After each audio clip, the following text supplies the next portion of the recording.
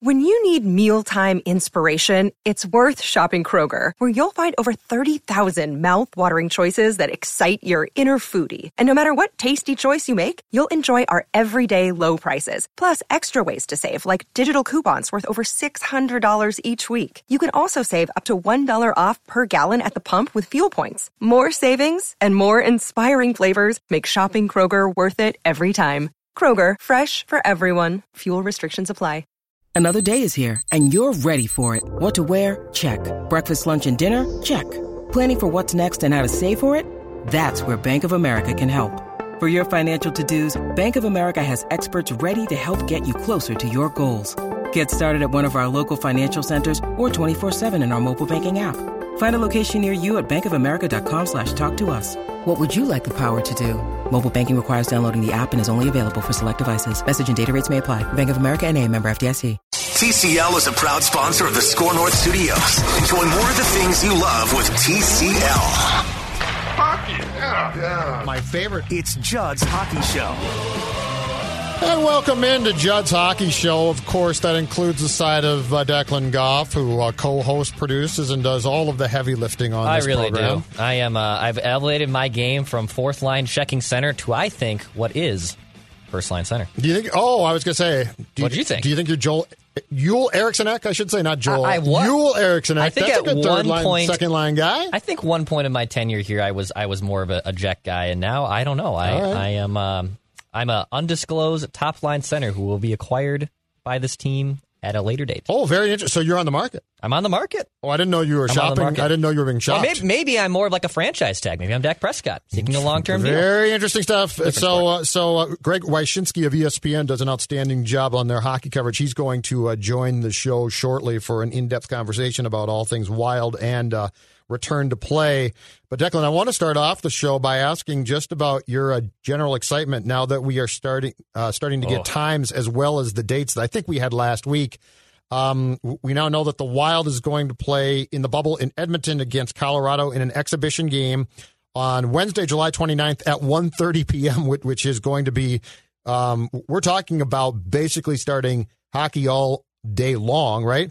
And then games 1 and 2 of the play-in tournament that the Wild is going to be in, best of 5. Game 1, we know, is going to be for the Wild and Canucks in Edmonton, Sunday, August 2nd at 9:30 p.m. Game 2 is going to be Tuesday after a day off, August 4th, 9:45 p.m. I love late night hockey. We don't know start times on that, but yeah, what's your level of just general excitement when you look up and down these schedules? Like, we got games that are going to start at playoff games, or qualifying round games that are going to start at 11 a.m. Central. I mean, if you wanted to, you could just basically plop down in front of your TV late morning and not turn it off until early morning the next day, and it's all going to be hockey. I'm absolutely juiced, Judd. I am jacked for hockey, literally for 14 of 16 hours for at least a week. This is going to be great.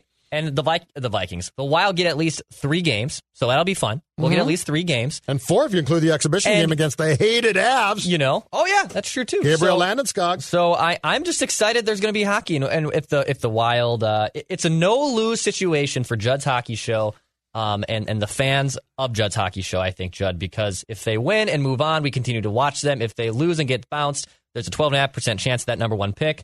Judd, I know you would maybe think that, well, there is a lose situation because you don't get that number 1 overall pick. To me, I'm in a no-lose situation here.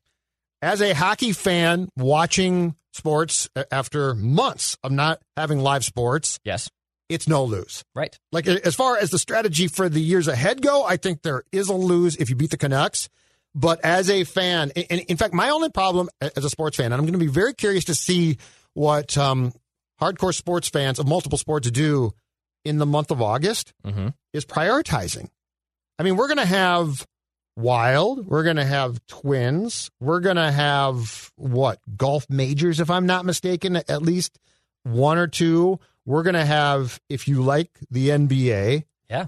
I saw somebody tweeted out a schedule of one day in August. I forget. It was like a Monday or Tuesday. I mean, it was just this innocuous day. Yep. And it literally was filled morning to night. Filled with games. And so the toughest thing here, because it's not going to be tough to make room for I don't think, the Wild games or the Twins games.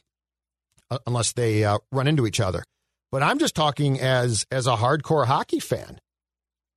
Do I watch as much baseball? Do I not watch as much baseball now?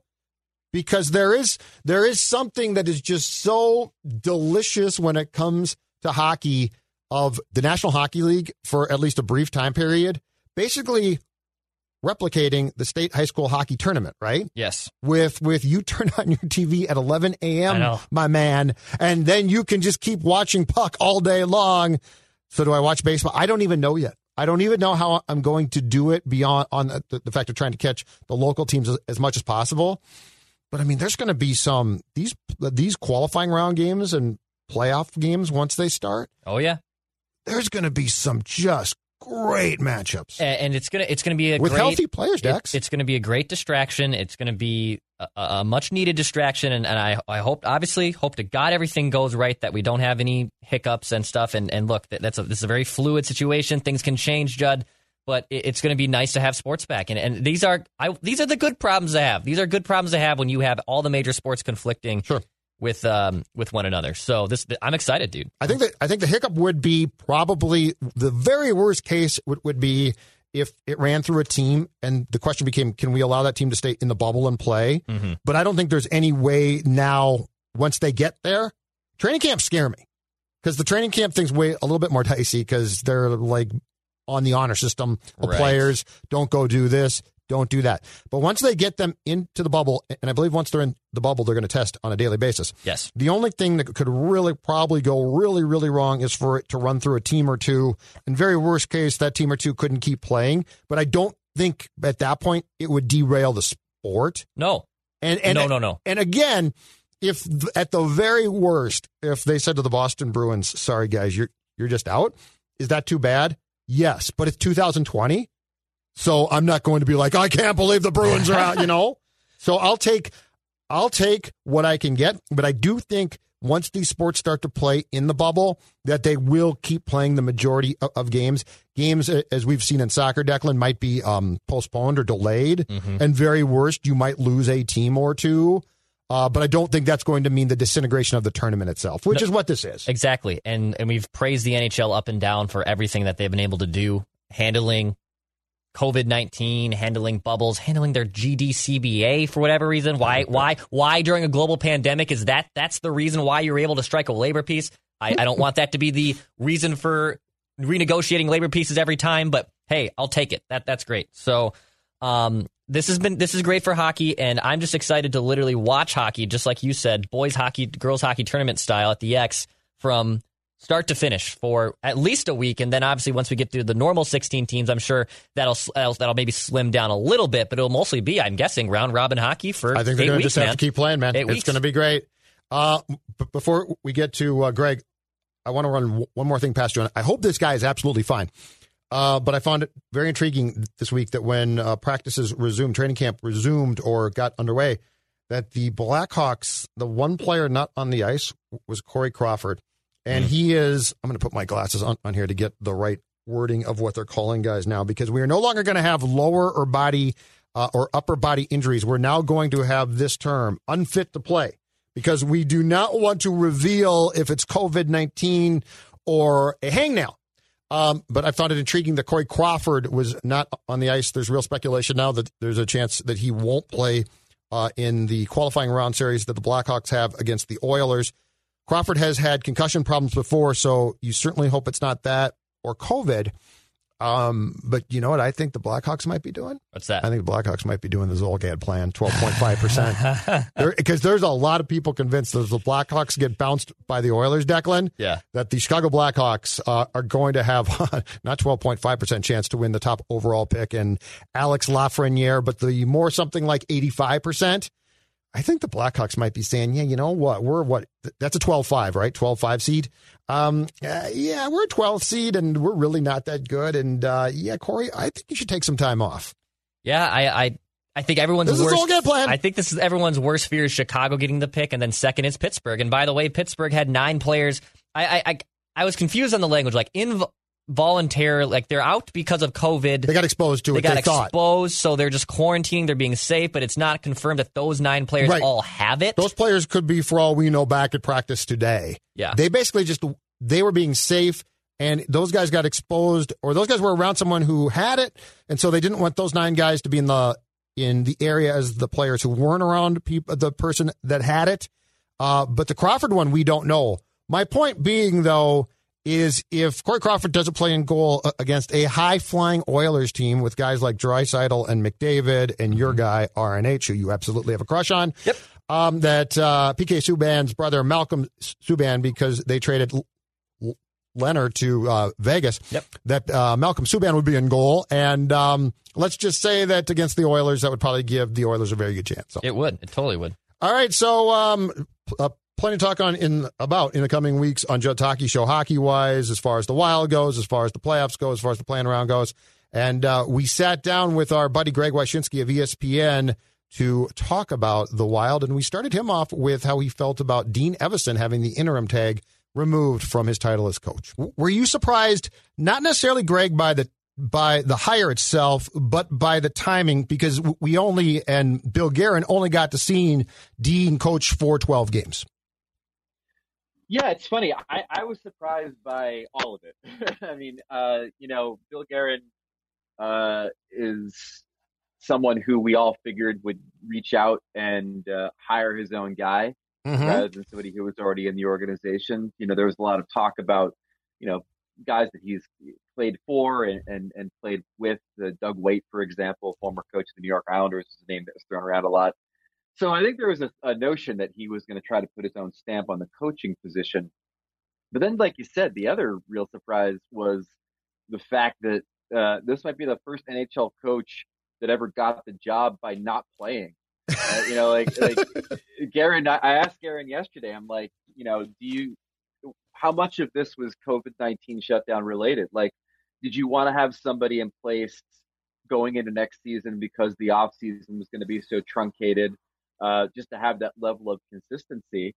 And he said, part of it might have been the idea that you want consistency behind the bench, but most of it was simply seeing how Dean Evason interacted with the players at the end of the season before the pause. And then most importantly, his level of interest and interaction with the players during the pause. So sounds like he won the job based on 12 games and a few months of Zoom calls. So good on him. 2 thoughts here, and they're going to be contrasting a bit. One is that I think that there's a case to be made here that Dean also might have gotten this job, Greg, by the simple fact that coming out of the stoppage now and going into the complete unknowns of pandemic hockey, and then subsequently 2020-21 as well, I wonder, too, that if Bill Guerin was going to conduct a search and, let's say, talk to Dougie Waite, as you said, his friend, Gerard Gallant, right? I wonder if Craig Leopold came back to Billy Guerin and said, we're still paying Boods off. So there's going to be a hard line here on how much we can pay. And my guess is that for Dean to get the full-time job, that there had to be an okay from him to say, if that's what you're going to pay me, it might not have been the market rate previously, but just to get this chance, I'll take this job. I think that's a possibility. I mean, especially when you start thinking about a guy like Gerard Gallant, who's going to command a pretty good amount of money and also a good amount of autonomy, which is sort of what I think torpedoed his chances of getting that Devils job. And another guy that was up for the Devils job, Peter Laviolette, I've had sources tell me was sort of priced out of the gig because of how much money he was looking for. So you're right. I mean, when you have a coach that's still on the dole and when you're facing the revenue challenges that all teams are facing right now, if there's an economic solution behind the bench that you're comfortable with, that might be the ultimate option. But again, you look at the term of this contract, I think there's definitely something to it along the lines of also just trying to, make sure that you have some level of stability with the organization going forward. And Dean's a good coach, man. He's been waiting a long time for this opportunity, and I'm happy to see him get it. And I'm also really intrigued to see if that short stretch of games that we saw at the end of the season is going to translate into this postseason tournament, because the Wild were playing some pretty interesting hockey. An uptick in shot volume. They had been scoring more goals under Boudreau towards the end of his run there. But the shot totals going up and the defense, still trying to be as good as it's been all season, I think led to a pretty interesting recipe that Dean was cooking up towards the end of the season. Are you as excited to see Kirill Kaprizov? I believe I pronounced that right now. Are you as excited to see him, Greg Wyshynski, as Wild fans are? Because this has been the ultimate wait and the ultimate tease.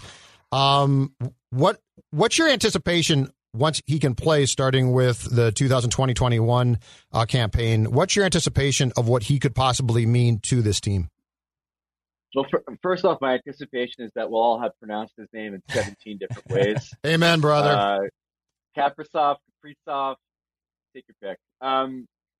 So my anticipation is really high. I mean, everybody that I've talked to that's seen him play and kind of understands his game has told me that they think he's going to be a transformative player in the sense that, say, like an Artemi Panarin is a transformative player, which has got to be really exciting for Wild fans who, have not exactly seen this cut of offensive prospect come through the organization in the franchise's history. So that's exciting. And I think that you could tell how big this move is just by the level of excitement around the organization and finally getting him in and understanding he's going to arrive. And then, it's something, it's a foundational piece for this franchise to build around. And then, if things go sideways in the qualification round, the idea that the Wild could follow that up with potentially Alexis Lafreniere is kind of an amazing prospect when you think about how quickly the entire makeup of this organization could change in the span of a few months if both those things happen. I mean, Greg, just think about it too. Of this team has basically lacked a legitimate superstar type player like that since Gaborik left 12 years ago, and now all of a sudden, if Kevin Fiala is who he is, and you have Kaprizov, and as you flirted with there, the possibility of Lafreniere, you go from a team that had essentially no firepower with a good depth to now having arguably a team that has 2 to 3 dynamic players in your top 6. And I as a Wild fan in me, I can't believe I'm saying that we could have 2 or 3 players that are lethal scorers on the top line. Yeah, it's almost like it's the kind of team you want Bruce Boudreau to coach. Yeah. I'm sorry, what's that? I have no idea what you're talking about. No, it is pretty amazing, and it's a real sea change moment for the organization from an offensive standpoint. But again, even if it's not a number 1 overall pick coming the Wild's way, those are Fiala and Kaprizov are both 2 players that they can certainly feel confident they could build around, and especially in the way that Fiala has sort of discovered a new level to his offensive game. I mean, I was reading up on him the other day. We were doing some Olympic stuff actually, and talking about him, probably joining his national team in a couple of years. But the idea that he matched his career goal high in significantly fewer games this season is a pretty remarkable feat. 12.5% chance at the top pick. I'm just saying Canucks in 3 wouldn't upset me too much. Okay, Greg? I'm just, the Canucks are pretty good. It very much shouldn't be upsetting if the Wild, look, I think they're just happy to be here, man. We wrote about it on Monday. We did a big sort of playoff look ahead. They were playing a lot better towards the end of the season, putting some W's on the board. But by no means should this be a playoff team. I mean, they didn't earn it. They ran out of runway. And I don't think that if the season had played out, they would have been in the playoffs just because of how good the rest of the division is and how some of the Pacific Division teams are trending up as well. So, you don't want to be defeatist, right? Like every team right now has a shot at the cup, and all bets are off insofar as what this tournament's going to look like. Like all it takes is 3 good rounds and a hot goalie, and all of a sudden you're hoisting the cup. So you can't necessarily say that it's better for the organization not to win, but in some ways it's a lot better for the organization not to win. Amen. Amen. You're exactly right. Hey, what's your confidence at this point that the pandemic playoffs are going to not just be started, because I think we're definitely going to see them start, but most importantly, be concluded without what we would consider to be a massive hitch of some point? As far as how I think the probability that it could play out? Yeah, and just as far as, if a team comes down with COVID-19 and they can't play, let's say, for a week or something like that, do you think that this is going to go off as close to smooth as possible? I do. So Lars Eller of the Washington Capitals did a little media availability today, and I think he said something that's important, which is that phase 3, the one that we're in now, the training camp phase, is the riskiest one, because the bubbles only exist at training camp facilities. They don't exist in the players' homes. They don't exist in the restaurants they're going to. They don't exist anywhere else these players are going to be. So there's a lot more sort of personal responsibility that you expect from these teams and these players at this point than you will in the next phase. And I think the NHL has always been in a position where they're like, look, if we can get to phase 4, if we can get these guys inside the bubbles, if we can start really controlling the environments better insofar as who gets in, who gets out, where they're going, making sure that everything's clean and everybody's getting tested on a daily basis. I think they feel like they could really pull this off. And it's not just them.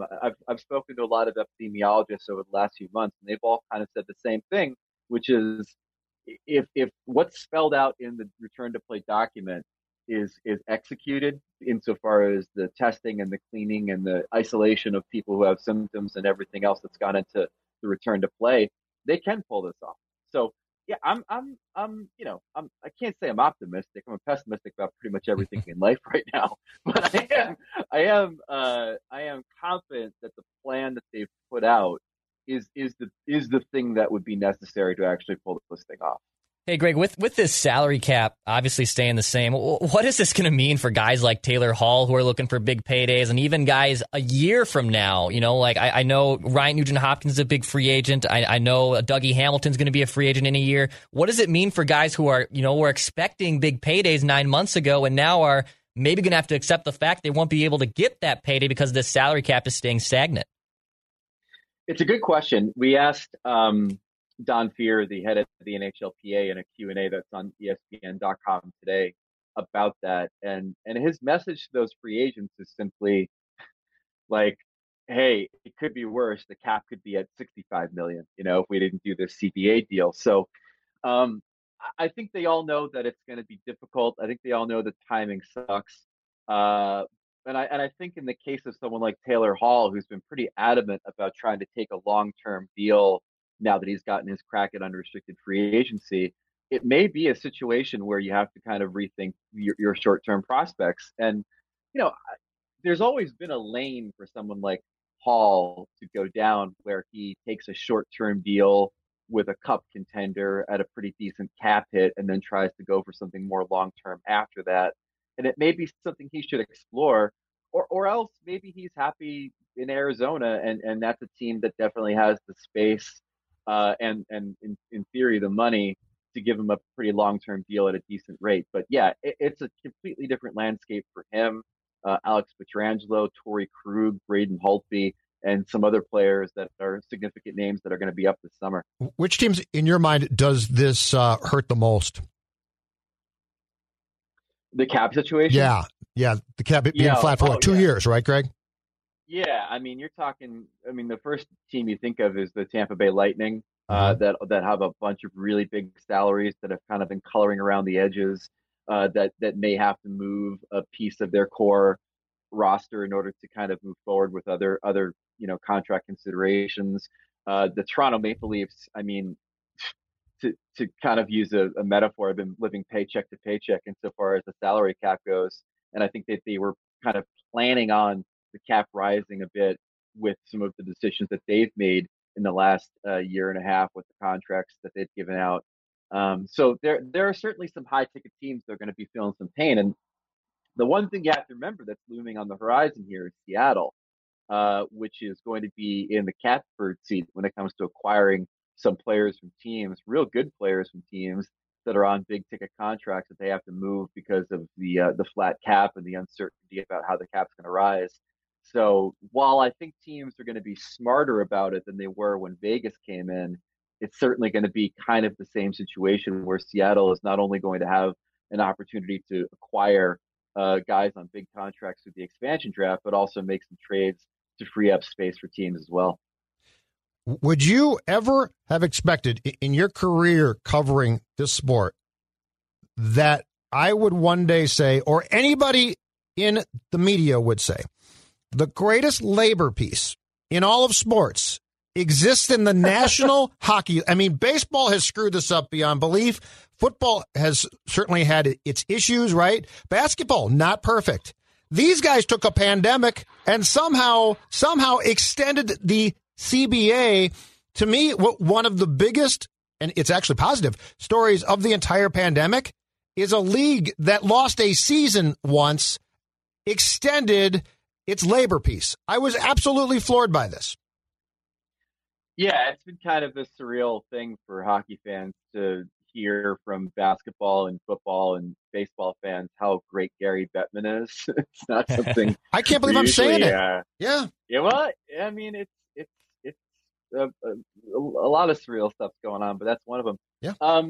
You know, I've always thought that there is the possibility that this wasn't going to be a lockout scenario, that this was going to be an easier ride than we've had as hockey fans in recent years, if only because it didn't seem like the owners had an overriding issue that they were going to really kind of hammer the players on that would necessitate a work stoppage, like for example, the salary cap or, you know, long-term contracts and things like that we've seen in the past. So I was optimistic. And, you know, it sounds like in conversing with both the NHL and the NHLPA that a lot of the groundwork for this stuff was done before the pandemic hit. The Olympic issue, for example, was pretty well settled a few months ago when the players decided to go with a 6-year term instead of a shorter term to rope in the 2026 games. But then when the pandemic hit, I think it really created a scenario where both sides needed each other pretty desperately. The players obviously needed some sort of remedy to make sure that they wouldn't end up owing the owners like 60% of their salaries, which is what escrow could have been based on the revenue losses this season. And the owners needed the players to make sure that the bottom didn't drop out of the financial system that they instilled, where the salary cap was tied to revenue, and the salary cap could have dropped dramatically if that deal wasn't struck. So out of that necessity, I think it sort of expedited the deal. But I also think that it wasn't a CBA that necessarily was going to end up in an Armageddon scenario unless the players, for example, decided to go after the salary cap, which they very well could have, but decided not to. Hey, Greg, last question for you here. We asked Guerin this question, and he was for it. We asked Matt Dumba this question. He was against it. When we're looking at this return to play, and we're looking at play-in tournaments and possibly expanding the playoffs, is this something that even the NHL, I know they're doing it because they have to, but do you look at this as also something that they could implement in a normal 82-game season down the road when we do return back to normal? Not to this scale, but I think they will expand the playoffs. Look, it's gotten a little ridiculous that we're going to have 32 teams in the league and only 16 of them make the playoffs. And I say that as a fan who grew up in a league where, you know, it was like 16 of like 21 or something ridiculous like that. Now, I'm not saying we necessarily have to go. Yep. Yeah, we don't have to go back to those percentages necessarily, but the idea that we can't have some play-in series between the 8 through the 10 seeds that will, you know, give the top seeds maybe a little bit of rest, but also create extra revenue, create extra excitement, expand the playoff field beyond what it is right now, while also maintaining the integrity of the 16-team tournament. Because to me, that's the real key. Like, I don't want playoff expansion that's going to ruin what I think is the best tournament in sports. But I do think that you can expand it in a way that ropes in some of those lower seeded teams for one game or short-term tournaments. That's going to, you know, create a pathway to expand the playoffs, maintain the integrity of the main tournament, and also create a bit more revenue in places that could certainly use it. So there was already support for that internally amongst some of the board of governors, not enough to necessarily force it through. But I do think it's something that the NHL is going to really consider once Seattle gets into this league. Thank you, sir. Great stuff, Greg. Hey, anytime. Much appreciated. Take care. Appreciate it, Greg. All right.